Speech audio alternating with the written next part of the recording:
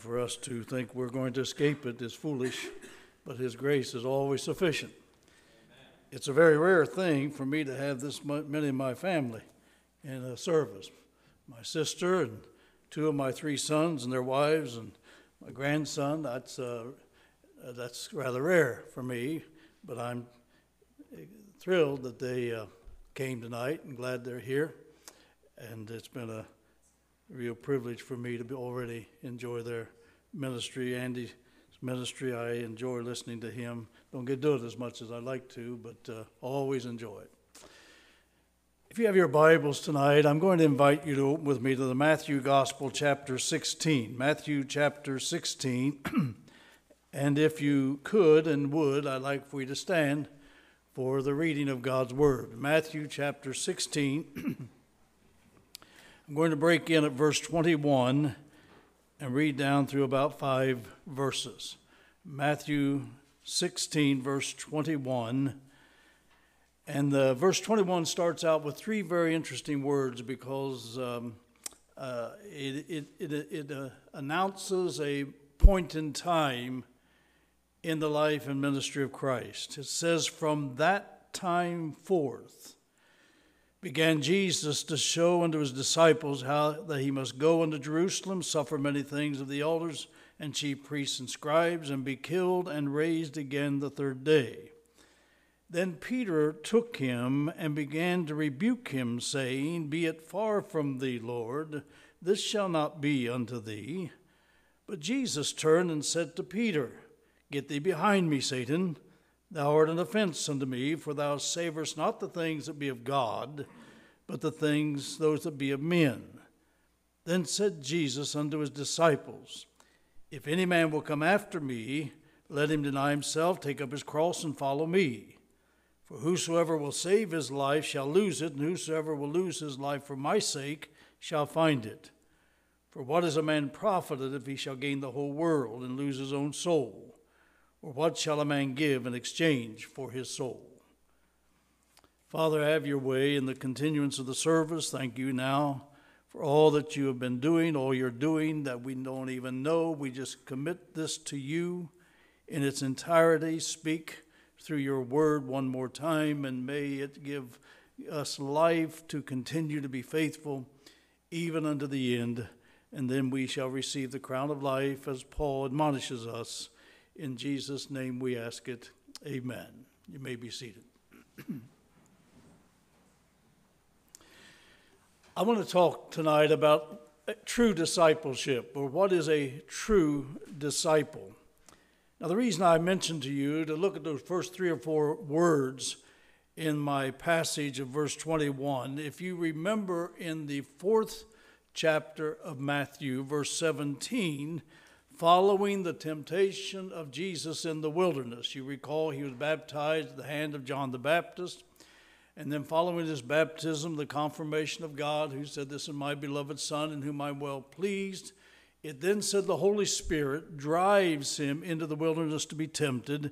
And you remember 40 days he prayed and fasted, and then the temptations that ensued with Satan, and finally angels came and ministered to Christ. Following that temptation, we read the words, From that time began Jesus to preach, Repent, for the kingdom of heaven is at hand. Those 3 words, from that time, was an initiation of the ministry of Christ in this world. It was then he began his earthly ministry. Well, now, as I read the words in your hearing, it says, From that time forth. This is the end of his beginning, the end of his earthly ministry, and now it's the beginning of him facing the cross. His earthly ministry is now coming to a close, and he's now facing the inevitable, where he will be crucified. Now, if you remember Paul writing to Timothy, he said one of the mysteries of godliness is the incarnation of Christ. The incarnation, in order for Jesus to redeem man, my Bible teaches me that Jesus had to become incarnate. He had to come in the flesh and blood. God as God could not save man because man sinned. Man had to die. But man as man couldn't save man because man couldn't produce a sinless sacrifice. So God in Christ became man in order to offer himself the sinless sacrifice for the world. Therefore, deity united with humanity. Remember, John said in the beginning was the Word, and the Word was made flesh, and it tabernacled or dwelt among us. Now, his humanity did not eclipse his deity, and his deity did not extinguish his humanity. He is the God-man. He was the God-man as he walked on the earth. Now, throughout the Gospels particularly, you see the joining of humanity and deity. Let me give you an idea. You remember over in Isaiah chapter 9, we read the words, "Unto you a child is born, and unto you a son is given." When you read the words, "Unto you a child is born," that's his humanity. But when you read the words, "a child is given," that speaks of his deity. There you see the connection between humanity and deity. You remember another time when Jesus had told the disciples, after being so tired and pressed with so many people, he wanted to get on the other side of the lake and rest. He said, "Launch off to the other side." And as they were making their way across the lake, you remember that Jesus went to the back of the boat and went to sleep. If you recall, the storm raged and the tempest blew, and those disciples were fearful that they were going to drown, and so they awakened Jesus. And they said to him, "Carest thou not that we perish?" And Jesus then, awakened now, walks up on the deck, stills the storm, and they make their journey safely across the lake. Well, you see his humanity, don't you, as he was tired and needed his rest and went to sleep. But we see his deity when he could stand on the deck of that boat and speak to the storm, and it stilled. Humanity, his deity. You remember there was a time they had to pay their taxes. And you recall that Jesus paid his taxes just like anyone else. He said, "Render unto Caesar the things which are Caesar, render unto God the things which are God." But when it come tax time, he didn't have the money. And so Jesus called a fish up from the deep and took a coin out of his mouth and paid his taxes. You see his humanity in that he had to pay the taxes. But you see his deity in that he was able to perform the miracle and call the fish up from the deep and take the coin out of his mouth to pay the taxes. You remember the day that Lazarus died. And you remember Jesus delayed his going to the country where Lazarus had died. And there was reasons for that we won't go into tonight. But finally he says to his disciples, "Let's go over, Lazarus had died." And they were fearful because they thought they would be taken captive and maybe suffer a martyr's death at that time. But Jesus knew what he was doing. And it says, as he stood by the grave, he wept. And it said, the people said, "Behold how he loved him," as he wept at the grave of Lazarus. But then he backed off and cried out, "Lazarus, come forth." And Lazarus came forth out of the grave. We see his humanity in that he stood there and wept at the grave of Lazarus. But we see his deity when he spoke and Lazarus came forth. You see, Jesus was born of a virgin in order to come into the world and die a felon in our place.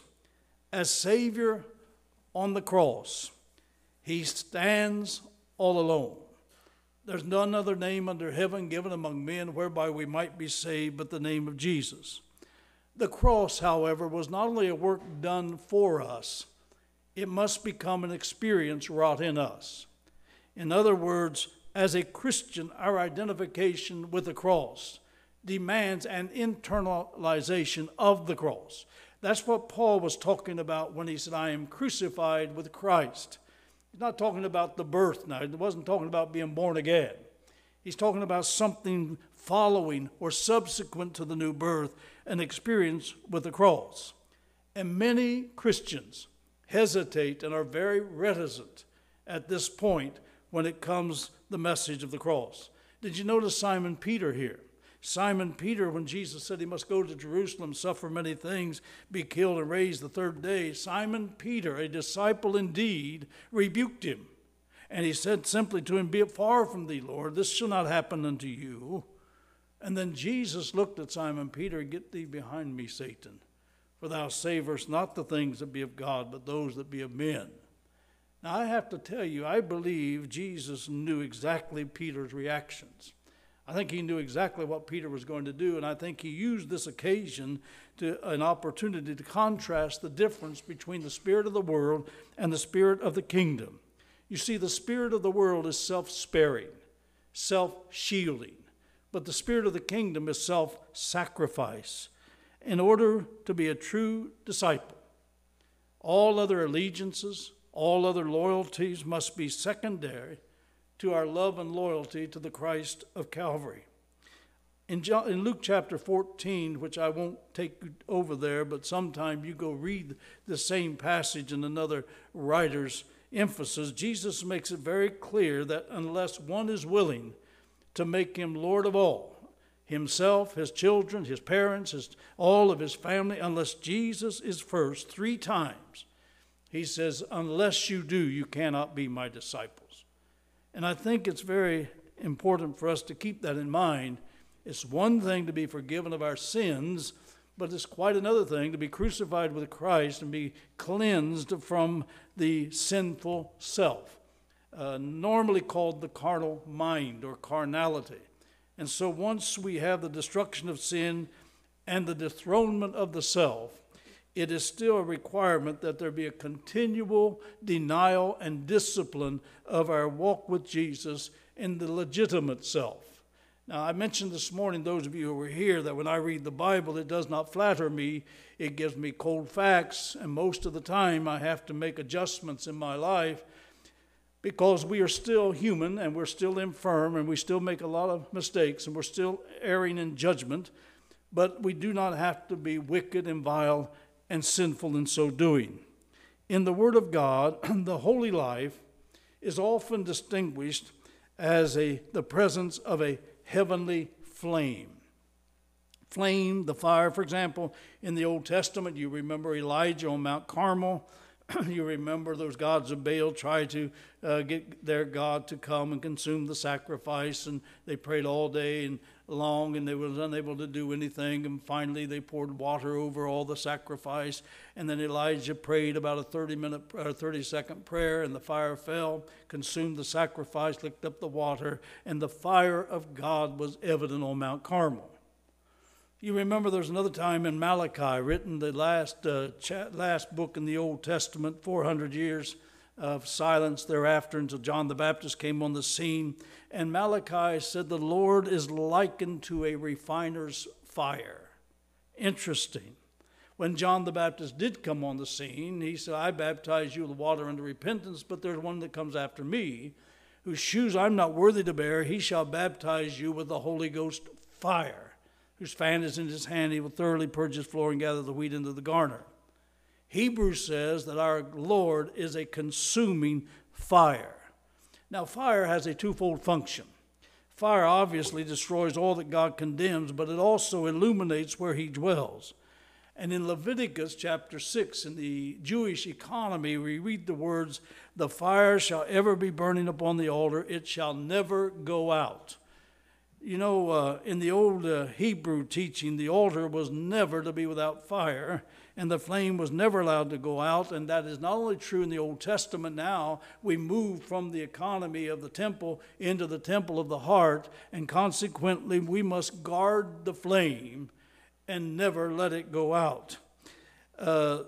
We in this, as disciples of Christ in this generation, we are delivered from all filthiness of flesh and spirit. And consequently, while we are delivered from our filthiness, we will never be delivered from our earthliness. And I say that because man, of course, is made, I think Oswald Chambers said, man is dust and deity. In other words, man is made out of the dust, but God indwells man, and we have this treasure in earthen vessels, and yet we still have this humanity on our hands. And so consequently, we are called to fight the good fight of faith, of what he was singing about tonight, because the Christian battles constantly. You're not going to be a Christian and walk with Jesus without a constant battle. He said, they mistreated me, they'll mistreat you. A servant's not better than his master. You will through much tribulation enter the kingdom of God. And consequently, it's seldom a battle of willfulness in the Christian walk. It's usually the battle of weakness that we deal with. And that's why we are admonished constantly to guard the flame and keep the love warm in our hearts.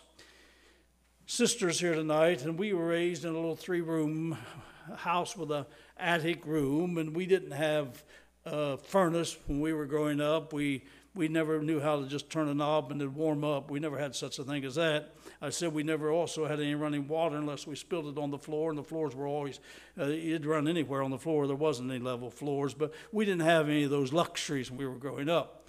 We had an old cook stove, range cook coal and wood cook stove in the kitchen, and we had a warm morning heating stove in the living room. In the wintertime, we would do our best to keep the warm morning stove going all night long. But we would oftentimes in the kitchen where the old coal wood range stove was, where my mother cooked and made all her meals. In the evening, we would clean out the firebox. And we would put the paper in there, sometimes little corn cobs in there. We put the kindling in there. We put the coal in there. And doing what maybe they wouldn't like for us to do these days, we had what we call coal oil or kerosene. And we get it all set up with the ashes out of it and it ready for the next morning. So when the morning came, instead of running around in a cold house, freezing to death, you had it all ready to pour the kerosene on the wood and the coal and the paper and light a match and the fire would go, assuming the drafts were where they ought to be. That's what we did.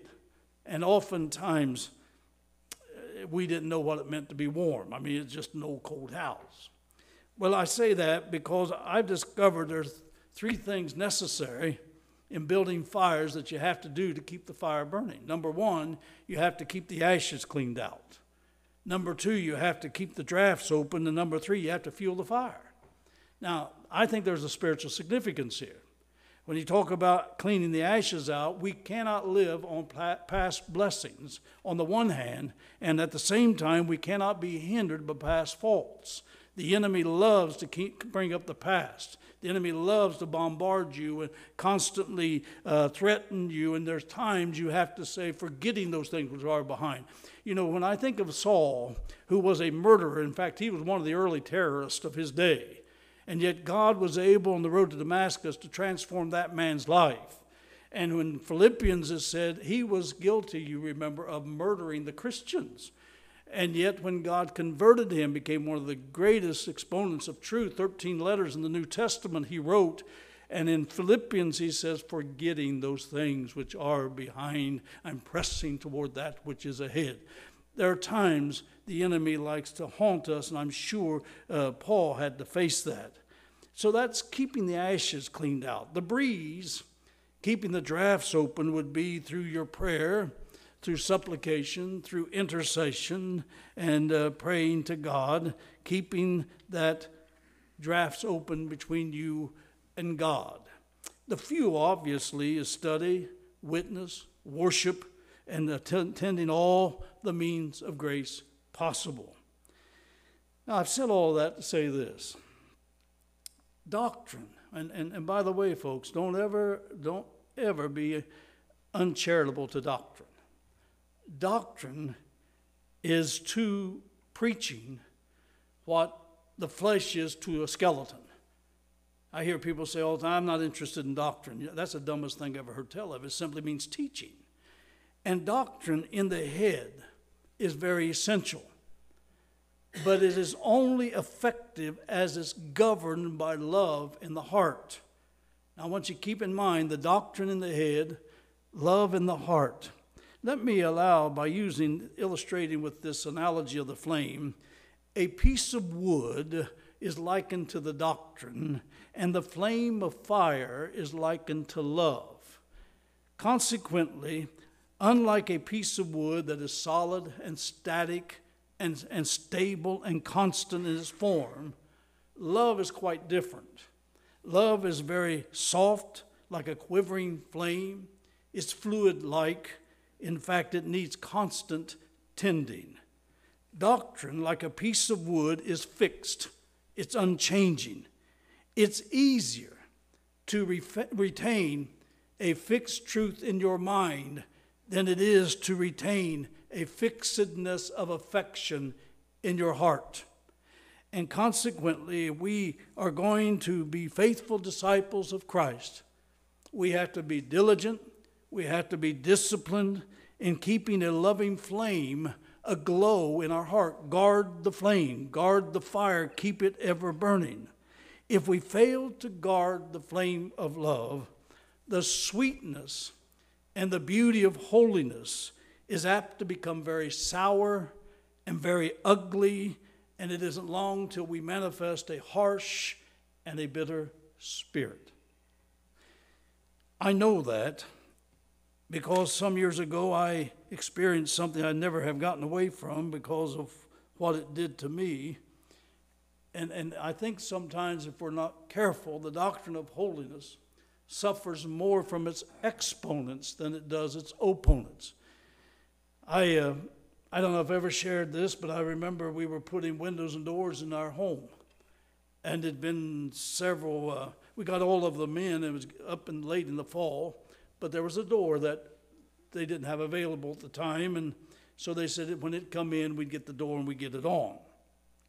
Well, a week or so went by. And of course, I'd traveling around in revivals. And they said, be here probably next week. And they put it on. And a week went by. I came home and the door wasn't on. They hadn't contacted Barbara. We didn't know where it was. So I went back to another meeting, came back the next week and asked if they got the door, didn't have it. So I decided to call and say, did that door come in that you said you're going to put on? No, it didn't come in. It may be on the truck today, though. So I said, okay. I said, if it would, I'd like to get it in, because it's getting cold, getting wintertime. I remember they didn't come, and next week wasn't there. The next week, I think it went about 5 weeks or so. Didn't have the door, but every time I called, 3 times I believe, they said, it may be on the truck today. May be on the truck today. So about the 5th time, the 5th week I called, and they said, it didn't come in last week. It may be on the truck today. I evidently got tired of hearing that song and dance, and I said, ma'am, you've told me that now 3 different times. And I said, I really like to get that door on because it's getting late in the year. As I was talking on the phone to this lady, who I'm sure had nothing she could do about it, she was just sort of the sounding board, I watched Barbara, and she kind of shook her head, kind of like that, and I didn't know why she was doing that. And so when I hung up, I asked her, so why were you doing that? Well, she said, I don't think that was a very nice way to talk to her. And I tried to justify it. I said, well, I got to get that door on. I don't know how to get them to do it. I said, I got to be assertive a little bit. So I went outside, and I think I was going to mow the yard for the last time in the season. And as I walked, all I could do was see Barbara going like that. And I thought, oh, my. And so I had to come back in the house, get on the phone, call that lady, and apologize for being so curt with her about that door. I got to tell you something. As I never have gotten over that, I'm reminded of the psalmist David, the 51st Psalm. If you're a Bible student, you know that's a penitent prayer. And David prays after committing terrible offenses, adultery. He had the woman's husband murdered on the battlefront. He was guilty of murder. And finally, the Nathan revealed him his ugly sin. And David was haunted by his sin. And he prays in the 51st Psalm. Of course, you have read it. You probably memorized it. Wash me from mine iniquities. He said, purge me with hyssop, and I shall be clean. Blot out my transgressions. Create in me a clean heart. And on and on and on he prayed. But then he prayed in verse 10 a prayer that I'd never heard anybody deal with. And he prayed these words, renew a right spirit within me. It's impossible to retain a pure heart without maintaining a right spirit. Now, it's important that we know apologies, repentance are very consistent in the Christian life. We've done it. I've done it. You've done it. But I do want you to note, people not only listen to what we say, they also watch what we do, but they feel what we are. Consequently, the spirit of a person is very hard to define, but it's very easy to detect. I've been in places before now where I didn't sit down. I wanted to make a quick getaway. I could tell when you walk in, the atmosphere would hit you. And I knew it wasn't a very easy atmosphere, nice atmosphere. And if any man hath not the Spirit of Christ, he is none of his. And by the way, when it speaks of the Spirit of Christ, obviously the Holy Spirit, but that Holy Spirit, if you please, is what is to exude from you and me, or I could put it another way, the fruit of that Spirit ought to be very evident. Love and joy and peace and long-suffering and goodness and gentleness and meekness and temperance and faith, all of those things is the exuding of that Spirit of Christ that is within you. The Spirit of Christ is one of kindness and compassion and love. It's one of meekness and humility. And when Jesus was mocked and spat upon, ridiculed and buffeted, I can tell you, it said that he opened not his mouth. It was a spirit of devotion that was in Jesus' heart. In fact, oftentimes he would withdraw himself from the crowd and go to a place apart, maybe on a mountainside, but get off to himself in the desert. You know, it's always been interesting to me, if he who really needed to pray so little prayed so much, why is it that you and I who need to pray so much pray so little in comparison to the Savior? While the creation of a clean heart is done in a moment at an altar, I have to tell you that is not all there is to the Christian walk. The renewal of a right spirit is a continual need. Some time ago in my study, I read a statement that has sort of penetrated my thinking like few have for some time. The man said, great light in religious matters without great love is very dangerous. Great light, doctrine, knowledge, without great love is a very dangerous thing. So Peter admonishes us when he says, with diligence we are to add to our faith virtue, to virtue knowledge, to knowledge temperance, to temperance patience, to patience godliness, to godliness brotherly kindness, and to brotherly kindness charity. Having said what I've said up to now, I could capsulate it probably by just simply saying we must keep our affections pure, warm and tender at all cost. Because Paul said the end, the phene, the end of the commandment is love out of a pure heart. Love is never apart from a pure heart. It's always the product of a pure heart. And when we have love, we have faith. And this gives us patience toward man and God patience toward us, without which it's impossible to please God or procure from God. Hebrews 11, verse 1 gives us, of course, the definition of faith, evidence, substance of things hoped for, evidence of things not seen. But then you get to verse 6. It makes an interesting statement when it says, without faith, it's impossible to please God. Do you know the measure of our faith in God is the measure of his pleasure in us? The measure of my faith in God. Whenever Jesus was baptized in the River Jordan, when he was on the Mount of Transfiguration, another occasion in the Word of God, it said that 3 times God said, this is my beloved Son in whom I am well pleased. And Jesus himself said, I do always those things that please the Father.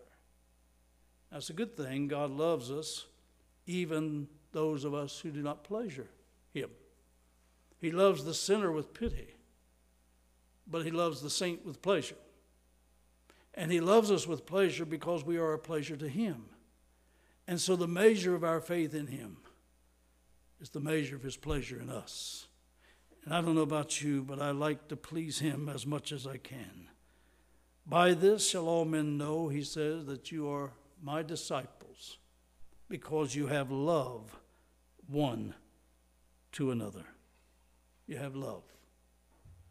I think probably the one evidence of my interest in God when I came into the little church of the Nazarene over in Kennard, Ohio, was when I walked in the door, they were people that loved us. I've never seen anybody love like they loved.